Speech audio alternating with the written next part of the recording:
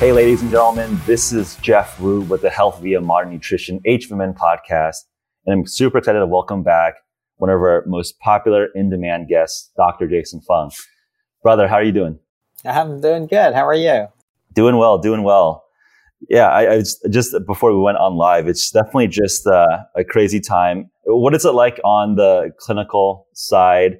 Obviously, your practice's focus is a lot on fasting, lifestyle interventions, but I'm sure you're getting a lot of attention and focus on COVID-19 as well. What does it look like on your end? Yeah, I mean, everything's basically been taken over by COVID. So, that's a bit of a problem. I mean, there's a lot less interest in everything else, which is not necessarily good, right? Because there's a lot of other health issues other than COVID. So it's all right. I mean, hopefully things will settle down and then we can get back to sort of the real big killers of Americans for the most years, which is sort of heart disease and cancer. And for that, of course, nutrition and all that sort of plays a big role. But I've seen a huge drop off in sort of interest in the last 9 months, right? So it worries me a bit because most of the times people are interested in how to stay healthy, how to, maintain a good weight and healthy habits.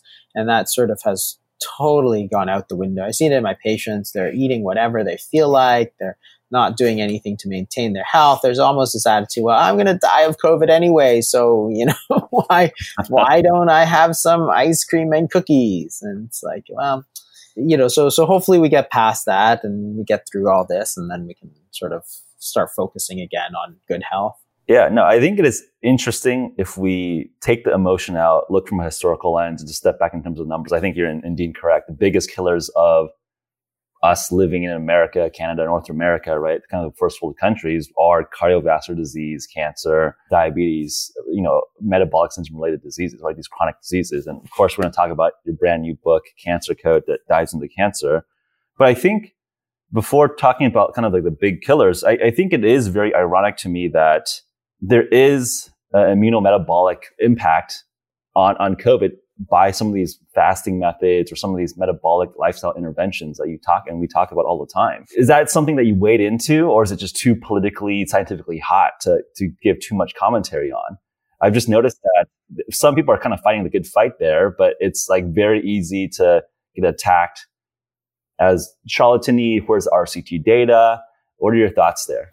Yeah, I mean, the problem is that there's a huge amount of emotion on both sides. So it's always like if you say something that's sort of like critical of the response, then you're like an anti-vaxxer and, you're one of these deniers. Or if you say something that's sort of anti the other side, then they're like, oh, you're just you're just a puppet of the government. It's like, okay, well, the truth always usually falls somewhere in the middle there, rather than being on sort of one extreme or the other. But things are so polarized these days that you really can't even talk. It's a terrible, sort of environment out there. You get attacked all the time for whatever. I mean, what we know about metabolic disease and COVID, of course, is that obesity is like this huge, huge, huge risk factor. As it is for many, many diseases. So people with type 2 diabetes, for example, get much more infections than usual. People who are obese tend to do worse than usual. They have impaired respiratory function. So, if you're very overweight, then your lungs are pushed up. You don't, you have harder work of breathing, which is going to make it tough for you if you do get COVID. So the issue is not very controversial, but it gets sort of lost in the message, of let's try and make sure you lose weight. I remember I talked about this a little bit before, and then so I was talking about obesity, which I do for the last 7 or 8 years, right? Because that's my area of interest. COVID as a virus is not my area of expertise. So, but obesity is. So, I talk about stuff like that and people are, oh, you're trying to profiteer off the COVID. I'm like, oh my God, like what the hell, right? It was really tiring. Yeah. So social media in general is very polarizing, I think, in that way that people feel the right to attack each other. It's crazy because you say something and it's like, it's not something you'd never say. Like if you met somebody at a party, you wouldn't go up to them and say, I think you're really stupid, right? But people will say that on the internet. Yeah. And it's like, okay, you can say that, but I'll block you because I don't want to talk to you anymore, right? Because if you said that to me at a party, I'd say, go away, don't talk to me, right? That's the same thing I do on social media. But for some reason, everybody these days feels it's their right or obligation to say stuff like that. And I'm always thinking, the whole thing, and I suppose that's why they're getting raked over the coals, like Facebook and these guys. They're getting destroyed, and they're getting pulled up in front of Congress, and they're trying to break them up and all this stuff, right? Because the problem is that there's no sort of civility anymore. Like, you just start attacking, and the more you attack, the more extreme you are, the more likes you get from the other people who are extreme. So you wind up with this very polarizing atmosphere, which is not conducive in any way. And it's on both sides, right? So that the people who are sort of against the government position, they have their beliefs, and I think it's fine. Like, you're allowed to believe whatever you want, but you say that and you get censored. So there are people like professors and stuff who have, their lectures taken down and tweets removed and stuff. It's like, but they work at like Johns Hopkins and they're a professor of economics. They're not like some quack out there. Right. And it's like, if you never question sort of authority, how are you supposed to learn? If you think that you know everything, then and you're going to shut down everybody else's dialogue, how are you going to learn anything? Because you think you know 100% of everything. So this is the problem I see there now. So I mean, I sort of, I'm not super political in that sense, but on the other hand, I've been really sort of dismayed by the whole conversation. It's like, when you say bad stuff, and I don't care if you're against the government or against the people against the government. Like, I don't care what side you are. If you start attacking the anti-vaxxers or you start attacking the government people, either way, if you say something bad, that reflects on you, not on the other person. The other person will believe whatever they believe. Like, if you think that the vaccine is the greatest thing, that's fine. If you think the vaccines are the worst thing you could do, that's fine too. You're allowed to believe whatever you believe. That's our freedom. And these freedoms are under attack, because if you say that you don't like the vaccine, you will get censored. It's like, what if, in the Middle Ages, you thought the sun revolved around the earth? Well, that was good. And if you thought the earth revolved around the sun, then like Copernicus, then you were like banished. Like, we've gone back to the Dark Ages. It's like, let people talk. It's a tough thing. And I feel it because I sort of try to bring up things that are not in the sort of mainstream. Right. So fasting, for example, when I started talking about it 6, 7, 8 years ago, it was far out of the mainstream. People thought it was the stupidest thing you could do. But of course, there's a lot of data behind it.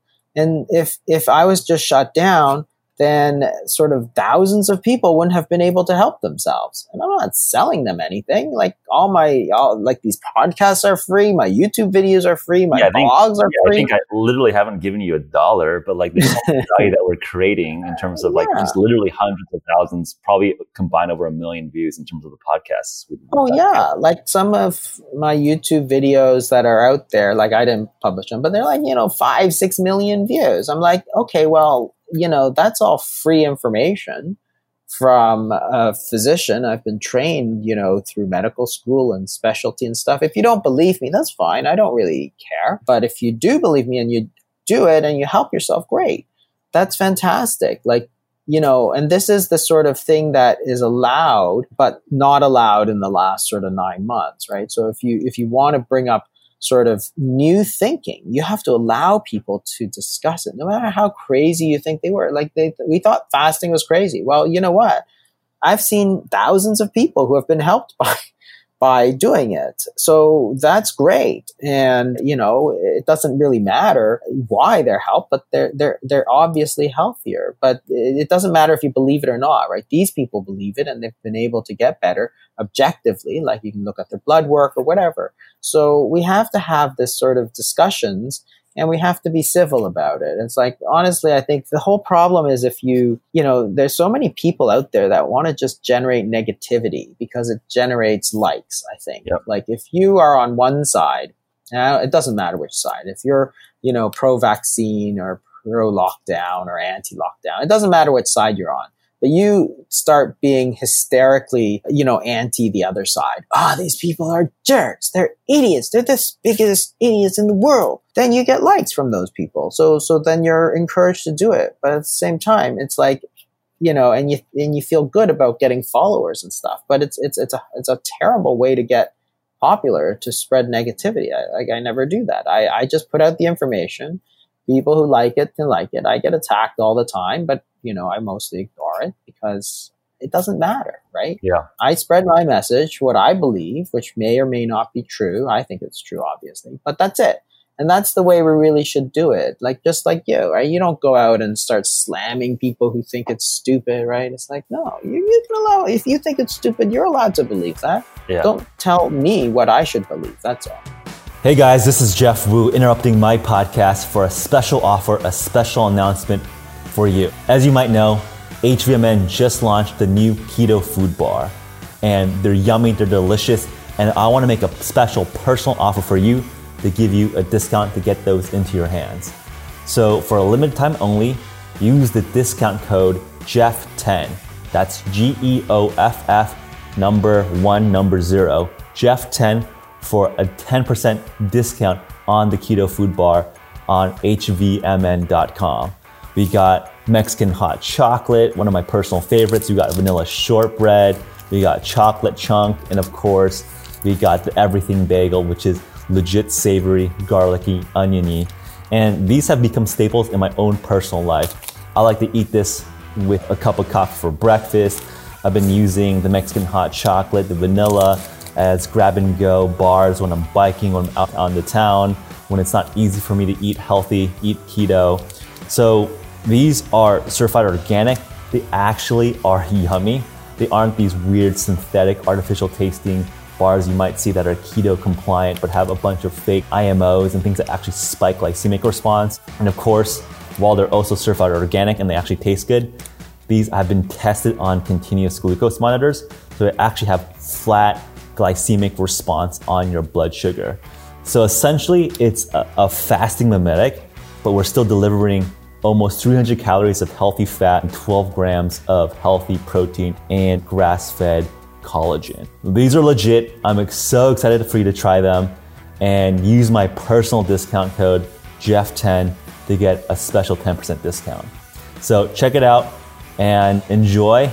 And back to the program. Being based in Silicon Valley, I know some of the key thought leaders on both sides, right? Like I know Tristan Harris, the kind of the star of The Social Dilemma, on a casual, friendly basis, just socially, and then obviously know a lot of people that work at the Facebooks, Instagrams, Twitters of the world. Yeah, I think it's just like I just see similar analogies to our healthcare incentive infrastructure, where I think every individual is trying to do their best locally, but the whole system is messed up in the sense that I don't think any individual Facebook engineer is trying to like screw over democracy or screw over communication, but just an incentive structure. And exactly what you said, it's if you are more polarized, more extreme, and I've seen this myself, and I've seen that like engagement rate, right? Like the more crazy thing you say, you're going to like get half the people really, really going and half the people really, really hating you. And then once you have like that viral tweet that has like 1,000 engagements, you're like, wow. Like you see that like little dopamine hit of getting that much attention. You're like, hey, I got to say more crazy, more provocative things. That is an infrastructure system. Just like I think with payers in terms of codes, right? It's like so much easier to code for a metformin or an insulin versus nutritional counseling. Cause like you get more points, AKA dollars on some of these codes versus the other versus your effort, right? You can write a script in like a second with all the notoriously messy doctor handwriting, or you can sit down with a patient for, I literally one-on-one for, 30 minutes, 45 minutes. Like, I don't blame, an individual practitioner who might have medical school debt to just be like, all right, I'm going to just stack up a bunch of prescriptions, because it takes a long time, a lot of effort to coach someone through a dietary intervention. Yeah. So yeah, you got to change the incentives. And I think that's just like a challenge that's a little bit above, our pay grades. I mean, this is like a debate with our policymakers. And I think I'm exactly in alignment with you. We need to decide if this is a public square of conversation, and do people really want some moderator at Facebook or Instagram to decide the truth? And I think that a lot of people don't really realize what that means to be the latter. Do you really want some person at Facebook deciding, oh, this is correct medical advice, this is incorrect medical advice, even when the medical community, the actual domain experts are still, it's not closed science. Like, and I think that's almost anti-science, right? I think science is built on doubt and challenging and constantly retesting and testing. And it's funny to me that the pro-science people basically look like faith-based arguments. And it's like these inverted roles in how these things evolve. Well, exactly, because the people who are saying the other side is anti-science are the ones trying to shut down the debate, right? They're the ones that are saying, stop the misinformation. They're killing, like, you're trying to stop the debate.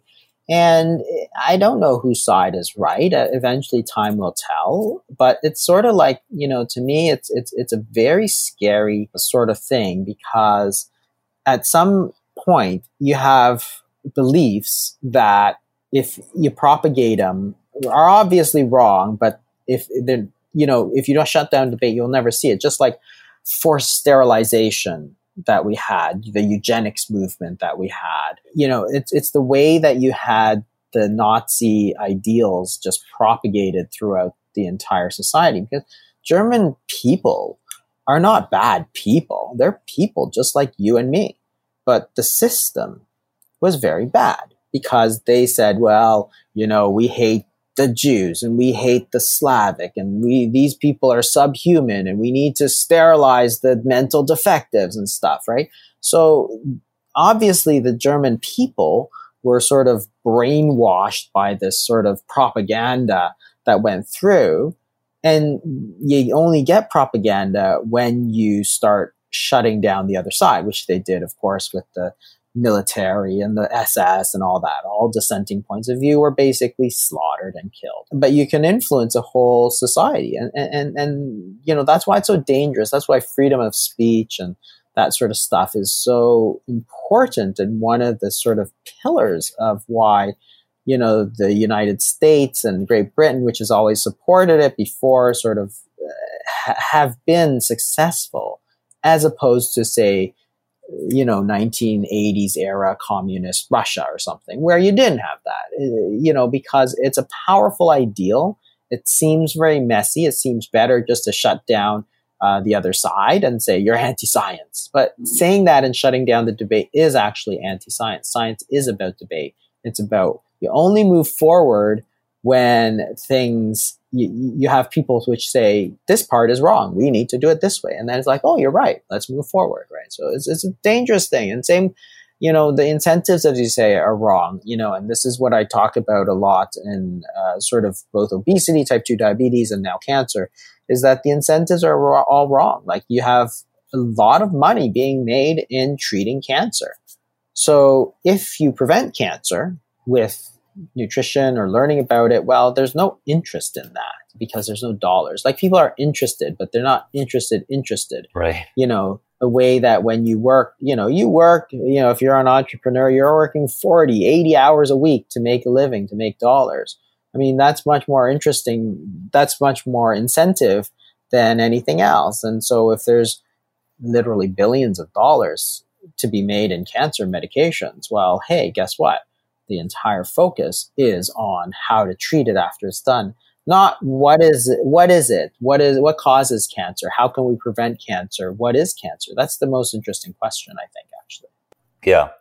Again, I'm just like thinking in terms of like an e-commerce analogy. It's like once you get someone hooked on a drug that needs to be taken chronically, that's massive, what's called lifetime value, LTV, in e-commerce or Silicon Valley terms. And it's like, you're going to charge someone $1 million up front to prevent them from getting cancer. Like, I would take that offer, right? Like, because like, yeah, no one wants to go through cancer, but like, no one gets paid to prevent someone from getting cancer. But yeah, that drug treatment over 20, 30 years, that's a massive subscription, essentially revenue off of that person's life, which is unfortunate that, the incentives are misaligned there. Yeah, and that's why there's so much research into sort of the best drug for cancer and almost no discussion about, like, what is this disease? And I actually found that to be an entirely fascinating topic that most oncologists don't really even think about. Yeah. Right? Because this disease, so cancer as a disease. Before we talk about cancer, I want to just wrap up the final thought in terms of COVID, which is, I think as you were hinting at, if you look at a lot of the associational data, correlational data, and as you mentioned, obesity, type 2 diabetes, some of the worst comorbidities in terms of poor outcomes or mortality from COVID-19. And it feels like just in general mass media or just mass education that a lot of the interventions suggested are wearing masks, social distancing, which are all great. But there's almost like an acceptance of, like, it's great to like drink a lot of alcohol or just stuff yourself with your favorite comfort foods, which is, no one has done this. I haven't done the research or the science, but like my suspicion is that the worsening chronic health is a very significant indicator or a contributor of just bad outcomes, right? Like you're making our population even weaker towards the immune assault from COVID-19. So I'm just like wondering, like, is that something you've seen as well? Like there's such like free, cheap interventions of like, hey, get some sun, take a walk around your house every morning, get a little bit of improve your vitamin D. And like, yes, I think we want some comfort food. Like I was definitely a little bit just like, reverting back to like just what's easy, what's comfortable back in March. But I was like, hey, this is going to be a long haul. Like I've gotten fitter than I have before because it's just like, one, we have a little bit more freedom of time, but it's like, hey, this is important. This should not be a call to, hey, you get to just let go and get fat. Like, hey, you can actually do something about this in your day-to-day life. Yeah, and I think that's what happens when you wind up focusing sort of 90% of everybody's health focus on a single disease, is that you think, well, if this is what's important based on, the availability heuristic, for example, you say, the only thing anybody's talking about is COVID. So that's the most important thing. I don't need to worry about anything else because I'm worried about COVID. I'm wearing my mask, so I'm good. I'm staying home, so I'm good. So let me have some cookies. The problem is that we know that there's so many problems when you get metabolic disease. So like type 2 diabetes, if your sugars go very high, if you're gaining weight, for example, you're going to put yourself at risk of COVID. But worse than that, in the downstream, you're going to be at higher risk of heart attacks and strokes and all that other sort of thing. And this is where it's a little bit discouraging to me in terms of public health, is that what we've got is a focus almost exclusively on a single disease to the detriment of every other disease. Because if you're focused on this, you're not focused on that. So I see it all the time in my patients. That is, they're not leaving their house like ever, which means they're not getting any exercise. They're gaining weight like crazy because they're really allowed to do nothing other than eat. So they're eating. They're eating and not exercising. Well, you can predict what's going to happen to that. And these are older people. Probably like a socialization, mental health crisis as well. Right? Yeah, exactly. I've had like friends who are just seem pretty flat because it's like, they're just cooped up. Yeah, and it takes a big toll on your mental health for sure. So the problem is you can't see your friends. They're like, I have a Zoom party. It's like, have you had a Zoom party? They're terrible. Like they're compared to a real party. They're absolutely terrible. Like they're nothing like a real party. Like, you know how it is. There's 10 people and everybody's like, oh, sorry. Oh, no, you talk. It's terrible. So no matter how much you try and make it like, oh, this is great. It's like, what we're doing is we're sort of denying our own humanity in that we need other people. Like we are social creatures. And somebody has to look at all of that. I mean, I think that you can do like what, the lockdowns and the masks and stuff. You always have to look at the cost. I hate that people pretend that there's no cost to these things from a social standpoint, because when you affect people socially, you affect their health as well. And there's almost zero discussion about that. So it's we got to do what we got to do. And hopefully with the vaccine, everything's going to sort of improve in the long run. But, we do have to focus again on some of these other issues, because it will if you get through COVID, but you put on 50 pounds, well, guess what? You've put yourself at much higher risk of a heart attack, which is always a huge killer of Americans. And you're putting yourself at risk of other diseases. So, yeah, I think that we do have to get back to sort of more normal. You got to sort of weigh everything together. And to some extent, it's the media's problem. Like,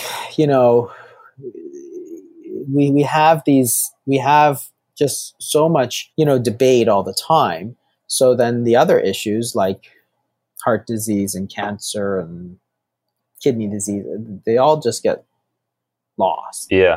And I think just even to add on to that, I think no one's really incorporating or calculating the economic damage, right? Like I'm in downtown San Francisco. I see so many boarded up shops. I talk to a lot of, when I'm doing takeout, I talk to the owner and everyone's just struggling.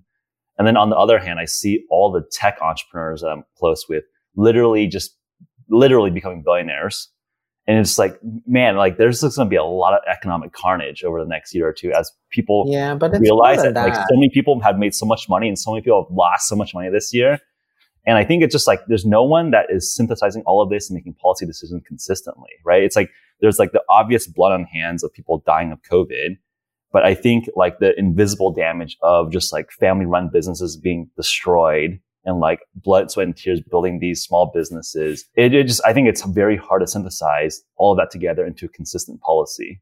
Because it is like very, very sad when I see videos of, some restaurant owner who just put $23,000 into building out, heating lamps and outdoor dining, and then it gets shut down. But like right across the street, there's like a corporate like takeout movie, outdoor movie theater that's being sanctioned to be able to run.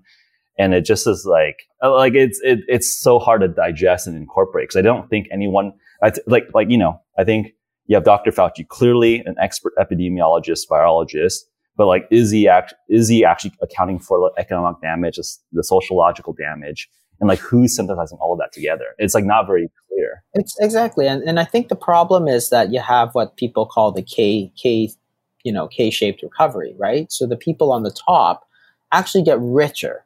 So they're not spending money on restaurants. They're not traveling. So they're saving money.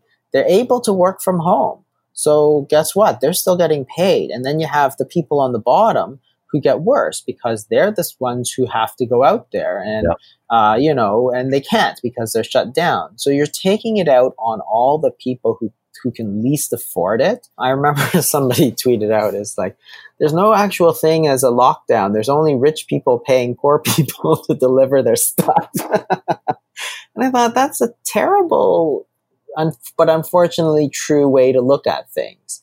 Because what you see is that the rich are getting richer and the poor are getting poorer. Everything you look at, all the economic data you look at says the exact same thing. Like, look at it. Real estate prices going through the roof, stock prices going through the roof. Well, if you're rich, you have those things and you're making a ton of money. And if you're poor, you don't have those things. You're not making any money and you lost your job and your business got thrown out of business and you have no prospects anymore. So the social inequality and social injustice of what we're doing, who's taking that into account? Because there is a potential huge problem. Same thing with the schools, right? So you shut down the schools. And what you get is a situation where people who go to private school are doing fine, and the people who go to public school are getting screwed like crazy, right? And it's not fair. And I just don't think that it is fair to do this to people. And, it's a problem in the long term because when you have social injustice, that's when you get big long-term problems. I mean, when you have too many people, like when you get this big divide between, what you want is a nice middle class who's doing well, but you've got this K-shaped recovery where you're actually splitting people into the haves and the have-nots. Then you get a lot of anger from people on both sides. Oh, these people are rich. Let's just tax them all, or let's just take their money, like Robin Hood. We're just going to take it. And it's like, well, now all of a sudden you've got more than just a COVID problem. You've got huge structural problems. Like, I have a friend who does, nails and, pedicures and stuff, right? Been doing that for about 15, 18 years, built her business. Basically destroyed. Like, her clients have left. They'll probably never come back. Under so much stress, she's gained so much weight. And guess what? Her entire life has been completely destroyed by COVID because she has no business. She lost it. She spent a long time building her clients, building her business. It's been completely destroyed through no fault of her own. She's under a huge amount of stress. She's losing her house. She's moving back with her mom. And she's like, 40. It's like, okay, her entire life has been destroyed completely. And what does she get? She gets a little bit of a tax break, and then she'll go on welfare. It's like, whoa, you just destroyed this entire person's life with no evidence that she actually had done anything wrong. Like, what if everybody had worn masks and you did this? Could you have prevented that? Maybe, maybe not. I don't know. But it's too late for that now because her entire life is destroyed, but nobody cares. And that's the other thing that I find disturbing. Nobody cares that these people have lost everything and they don't know what they're going to do next year. Like, she has no other skills. That's what she's done for 20 years. Like, she's thinking of flipping burgers, right? It's like, great. It's just, there's just too much. I mean, what we've done is so unprecedented in so many ways that I just worry that there's so many fallouts that we're not thinking about. And, and I'm not saying that we did the wrong thing, but I'm saying somebody needs to actually think about this, not just say, lock it all down, because there's a cost to it. And I don't know that. I don't know what the right answer is. Like I said, I'm willing to say that the truth almost always sits somewhere in the middle, right? Not on one end or the other. But. Yeah, and I think this is like just an important conversation because it feels like people can't have it, and it doesn't feel like the people in charge are having it either. And I think that's what's just scary, where it's like the car is piloting itself, and no one's got the wheel, and it's just like, okay. Yeah, that's what it feels like on a worldwide basis. Because I don't blame anybody specifically, because the whole world's doing the same thing. You see it everywhere, right? And then if somebody does well, it's like, and to some extent, I find that the problem is that we've sort of abandoned a lot of logic. That is, when you look at a lot of the arguments that are made, so they said, for instance, New York was obviously very, very hard hit at the beginning of the pandemic, right? And then they said, well, it's because they were so lax in terms of their response. And it's like, okay, well, this is classic circular logic. So you say that we know that they had a lax response, a poor response, or the United States, for example, had a very bad response to COVID. Why? Because they had a lot of deaths. They had more deaths than most other places. Okay, so you have so many deaths because the U.S. responded very badly. Well, how do you know the U.S. responded very badly? Because you had a lot of deaths.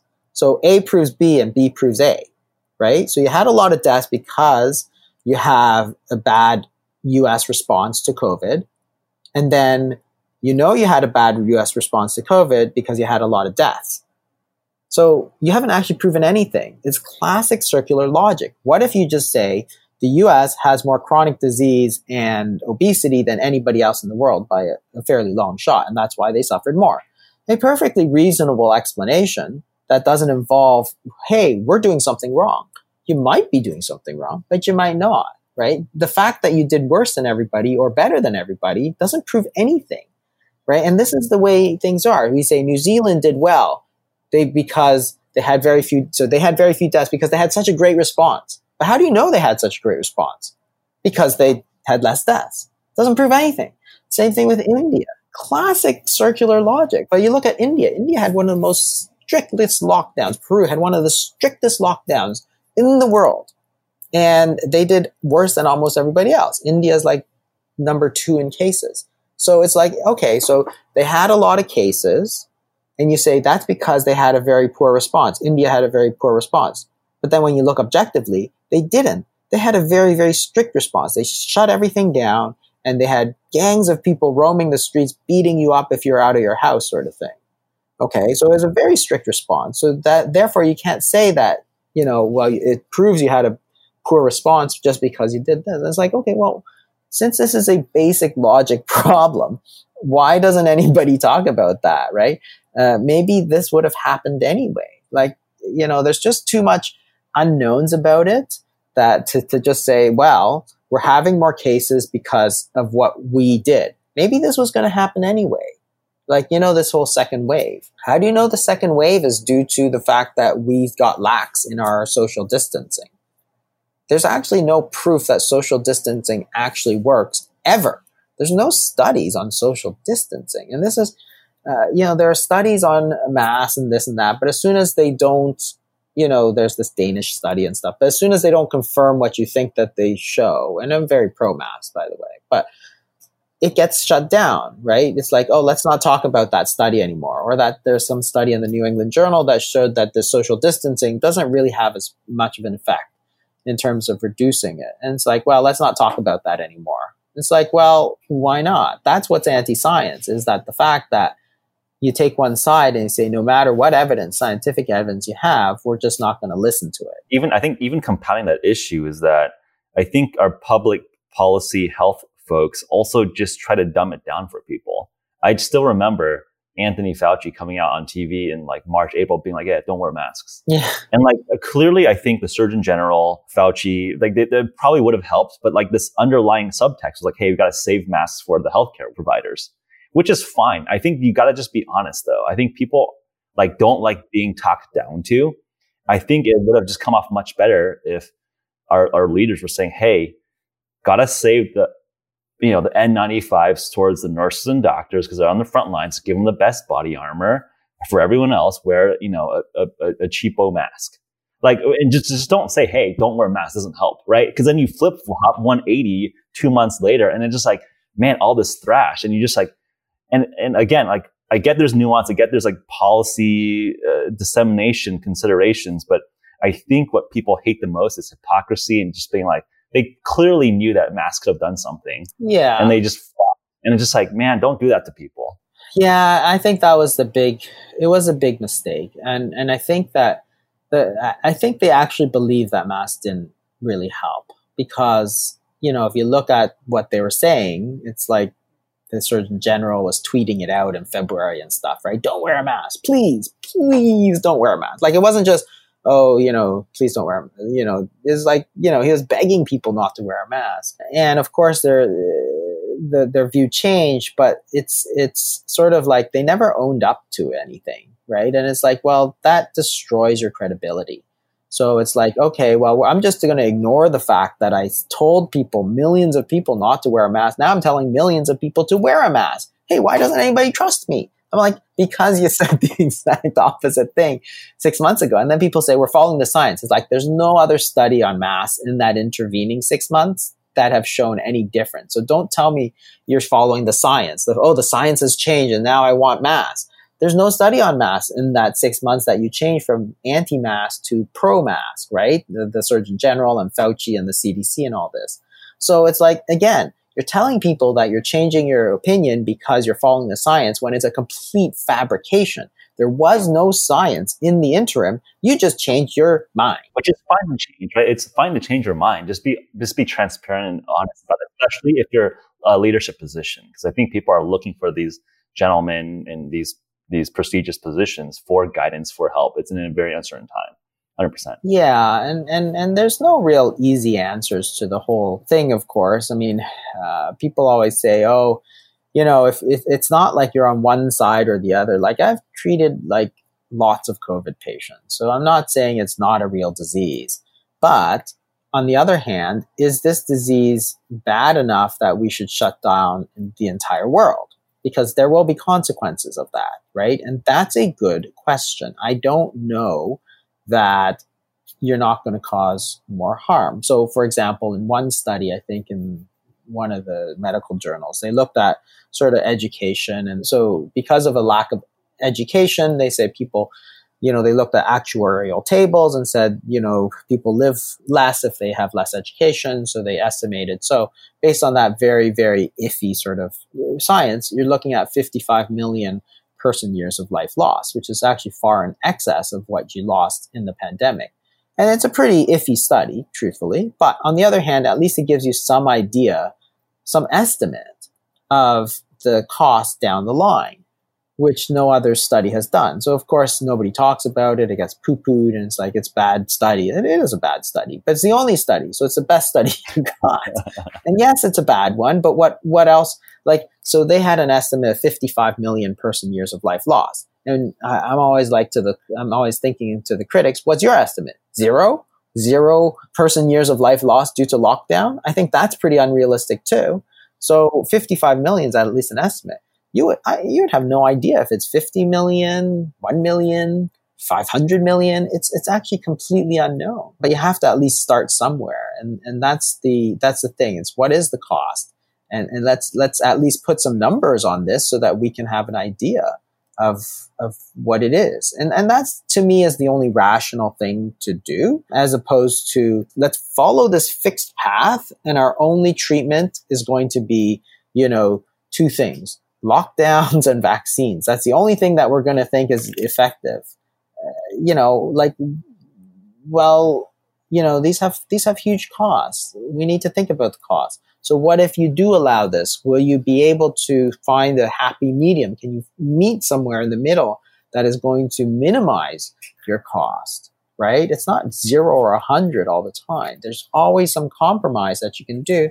But in these sort of polarizing times, there never is any compromise. We're either at 100% lockdown or 0% lockdown.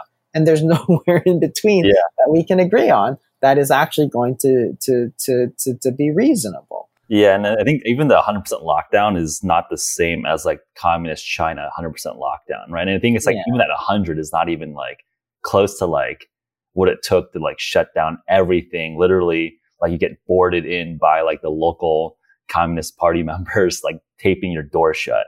So even on the strict lockdown, we're not even having a perfect replication of that intervention that seemed to have worked well for some East Asian countries, right? Like when you talk to friends in South Korea, Taiwan, Singapore, like I can, even if I'm like, currently California is locked down, I can still go to the grocery store and walk around, right? It's like not even that comparatively of a strict lockdown as what I've heard out in East Asia. So even like the extreme intervention is not a good replication of what has seemed to work for certain populations across the world. Yeah. I mean, to me, it's always a question of like, are you able to actually going to shut it down? Like the flu the flu virus, we get that every year. We've never been able to do much about it. It comes and it goes, right? And viruses are like that. They're very, very hard to eradicate once they get through, short of a vaccine. But I don't know that I don't know that there's any evidence that if we had locked everybody down, we'd do a lot better. I mean, it's a tough one for sure. I mean, because, I see the other side too. I see both. I see the logic of both sides. Like, I know why they're arguing the way they're arguing. They're like, look at these people dying, right? I see them in the hospital. I've treated them. And then on the other side, it's like, look at all this damage we're doing. So I see both sides, and I think that they both have legitimate concerns, but yet nobody will make that step to say, let's find a good solution that we can sort of just, work with here so that we're going to minimize the long-term impact of what we're doing. Because creating, this sort of K-shaped recovery it's a disaster level problem. Yeah. It's like a chronic disease of our society in a way. I mean, we could talk about COVID and policy for hours. We're not come to a conclusion here. So I want to pivot towards cancer. Obviously, a brand new book. We've known about cancer. People have been looking at cancer from Warburg up in billions of dollars spent on the war on cancer. I think President-elect Biden had a kind of a moonshot to resolve cancer. So what are the major breakthroughs? What are the major insights as you've collated in your most recent book? I think that there's been a huge revolution in the way we look at cancer. I call them cancer paradigms. It's a story that most people don't even know about. So what has happened sort of is that the way we look at cancer is actually very important because it determines what our treatments are. So we started with a paradigm of cancer, which is that cancer is just a cell that grows too much. So if it's a cell that grows too much, then what we do is we try to kill it. And so that's how you get surgery, you cut it out. That's how you get radiation, you burn it. And that's how you get chemotherapy, which is let's poison it. So that's the paradigm that you're using, and that the treatment is a logical response to that paradigm of cancer. The problem, of course, is that you quickly reach the limits, but it's not to sort of minimize it. I mean, those are still the sort of basics of how we treat cancer these days. But it doesn't answer the question of why. That is, why are these cells growing too much? And when you look at the question of why are they growing too much, we started to get an answer in the 60s and 70s and 80s. Because we started to discover all about genes and genetics and everything like that. So there are growth genes in our body. And if you have a random mutation in a growth gene, you could get too much growth. So, hey, that seemed to explain it perfectly. If you smoke, for example, you're going to get mutations. And by chance, if you have a lot of mutations, by chance, one of them could land in one of these genes that grows too much. And so instead of now designing treatments that random, like just kill cells, what you can do is you can design treatments to fix the genetic problem. So the first few treatments we had, which was in the sort of late 90s and 2000s, were very, very good. So we were able to fix the genetic problem. And therefore, instead of trying to kill cells, we fixed the genetic problem and then the cancers got better. And way less side effects because, of course, you're not trying to kill cells. So way less side effects. And so we thought by the 2000s that, hey, this is great. What we're going to do is we're going to simply find the 2 or 3 genetic mutations of each cancer. So breast cancer, we'll find a couple of mutations, 2 or 3 or 4. Colon cancer, we'll find those 2 or 3 or 4 key mutations. We'll design some drugs to fix them. Boom, we're going to cure cancer. And that was the prevailing feeling at the time. So in 2000, we had the Human Genome Project, which was where we sequenced the gene of one entire human being. We thought, well, this is going to give us the answer. But the problem is, of course, that it didn't. And so we did an even more extensive genetic survey of cancer, which was called the Cancer Genome Atlas. So instead of surveying the genes of one human, we took 33,000 cancers and we sequenced the entire gene. So remember, the technology has advanced so fast that, in 2000, you had to sequence the gene of one person. It took like a multinational consortium and like $100 million or something like that. And now you could probably go to your neighborhood lab and get your whole genome sequence for like less than $200 sort of thing. So the technology is incredibly advanced now. And what happened, of course, was that this genetic paradigm of cancer that took over sort of the way we think about cancer. But it didn't turn out to work at all because we weren't finding 2 or 3 mutations. The common cancers would have like 100 mutations. So if you had, patient A with colon cancer and patient B with a colon cancer, and the colon cancers look identical, you would have patient A with 100 mutations and patient B with 100 completely different mutations.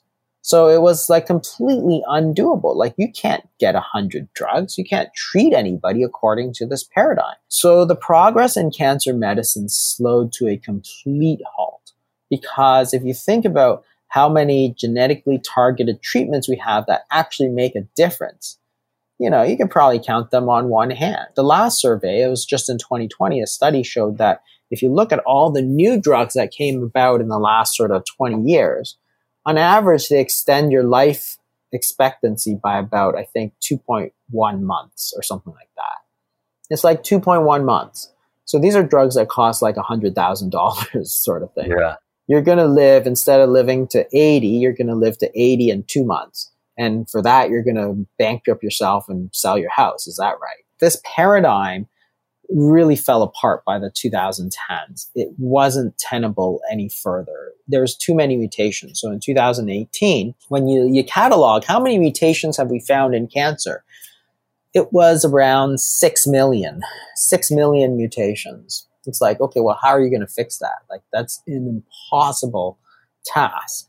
And so that's why cancer became such a big problem, because we weren't making any progress at all because the paradigm that we were using didn't lead to any useful treatments. And the other thing was, while we were making progress in other things, so when you look at the biggest killer of Americans, it was heart disease and cancer. And heart disease was getting better, but cancer wasn't. So in 1960, if you were sort of twice as likely to die of heart disease than cancer, in 2020, they're about equal. So it appears that cancer may actually overtake heart disease as the biggest killer of Americans. And it really shows the lack of progress in cancer medicine. So that was sort of the low point in 2010, sort of, and most people don't know what happened after that, which is very, very interesting, that a new sort of paradigm of treatment came along to explain a lot of the things that we're seeing in clinical medicine, which is that cancer wasn't just this sort of random genetic mutation. It's actually a very targeted mutation, and it's this evolutionary process towards not a more advanced sort of cell, but a less evolved cell, sort of a more primitive cell. Under certain specific conditions of sort of chronic damage, what you get is sort of this evolution backwards towards this single-celled organism, as opposed to a cell in a multi-celled organism. So the difference is that when you have a single cell, it's like a bacteria or something, they behave in a certain way.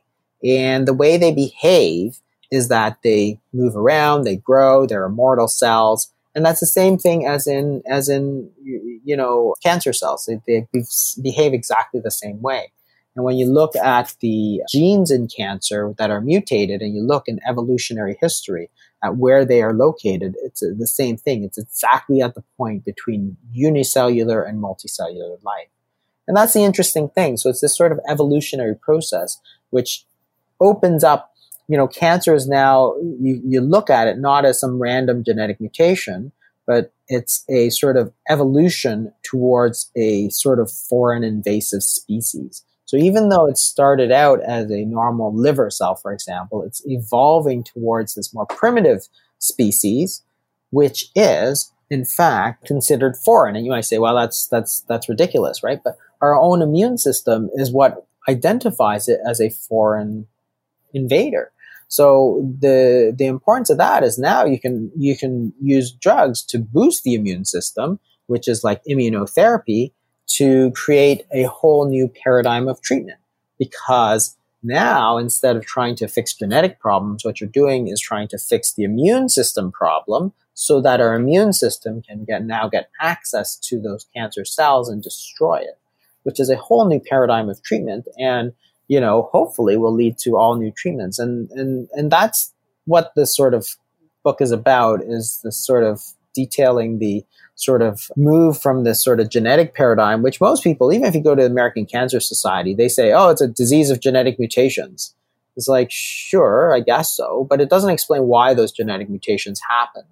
And it happened because it's an evolutionary process. So this sort of trying to flesh out this story of what cancer is and the importance of how it affects your treatment is sort of what this book is about. And it's a totally fascinating story, because it's one of the biggest sort of medical mysteries in around, because we know what causes heart disease. It's a blocked artery in the heart, or we know what causes infections like COVID. It's a virus. But what is cancer, right? That's the question that nobody ever thinks about too hard, because they're so focused on how do you treat cancer and how do you make money off of it. Nobody ever thinks, hey, what is this thing? And this sort of evolutionary paradigm answers so many questions, like, why does cancer exist in every one of our cells? Why does cancer exist in virtually every animal, every multi-celled animal that's known to exist?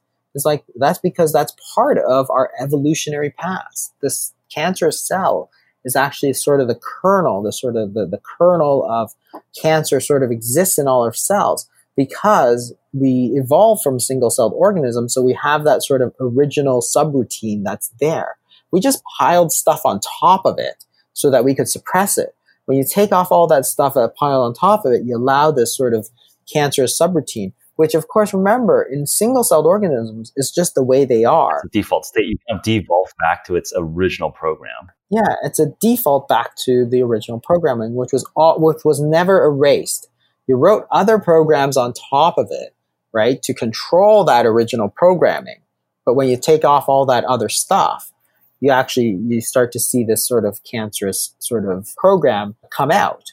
And that's what the chronic sort of damage does, is it takes away these other things that control this thing. And then this thing is allowed to sort of proliferate, and that's how you get the cancer. And it's a totally fascinating way to think of cancer, because then it opens up all new other sciences that you can apply. You can apply evolutionary biology to this. You can apply immunology to this cancer problem, and now gives you all different ways to treat it. So it's not a book about how you're going to cure cancer or prevent cancer. You really can't do that. But it's a sort of fascinating book on how our understanding of cancer has sort of moved in the last 10 years, sort of this enormous way, that's leading to new treatments. And, the funny part is that nobody really even talks about it. I don't even see anybody mentioning it. There's no articles about it. There's nothing. So to me, it's a very fascinating story. Yep. And I think that's what's so refreshing and multidisciplinary approaches, right? Like you're almost taking a historian's perspective and tying that with your medical background and practice. And I think that if you just look at the history of science, you need these paradigm shifts in terms of how you look at how you model the problem, right? You look at physics, you can model it Newtonian, you can model it in terms of general relativity, and then you can model it in terms of quantum mechanics. And that's very different frameworks and then solutions and engineering problems to solve some of those problems. So it sounds like, if we're just thinking about cancer as a genetic issue, and those are the tools you develop, well, if it's the wrong framework to think about it, like you're trying to solve quantum mechanics using Newtonian methods, you're just not going to get anywhere. I mean, you definitely see a pattern here. But I just remember your first bestseller, Obesity Code, just really talking about the history, the cultural context, right? I think is a powerful lens that a lot of scientists just ignore, right? It's always kind of forward leaning without thinking about root causes, primal causes. So you can get this on Amazon. You can get this on all bookstores. Check it out. I feel like we can have another hour here, but I know we need to wrap up. So let's do shout outs. So you're on Twitter, you're on Instagram. Sounds like, you're trying to avoid getting into too many fights. So let's not be mean, guys. But where do people follow along? Where do people get the book and learn more? Yeah, so you can learn more on my website. It's called thefastingmethod.com. And then on YouTube, of course, I'm also posting. I've started to go back. Now that I've finished the book, I'm starting to do more YouTube videos about sort of the basics of fasting, nutrition, all that sort of stuff. So hopefully you can, follow along there as well. Awesome. Cool. Well, Dr. Fung, always a pleasure to chat and hang out. I'll talk to you soon.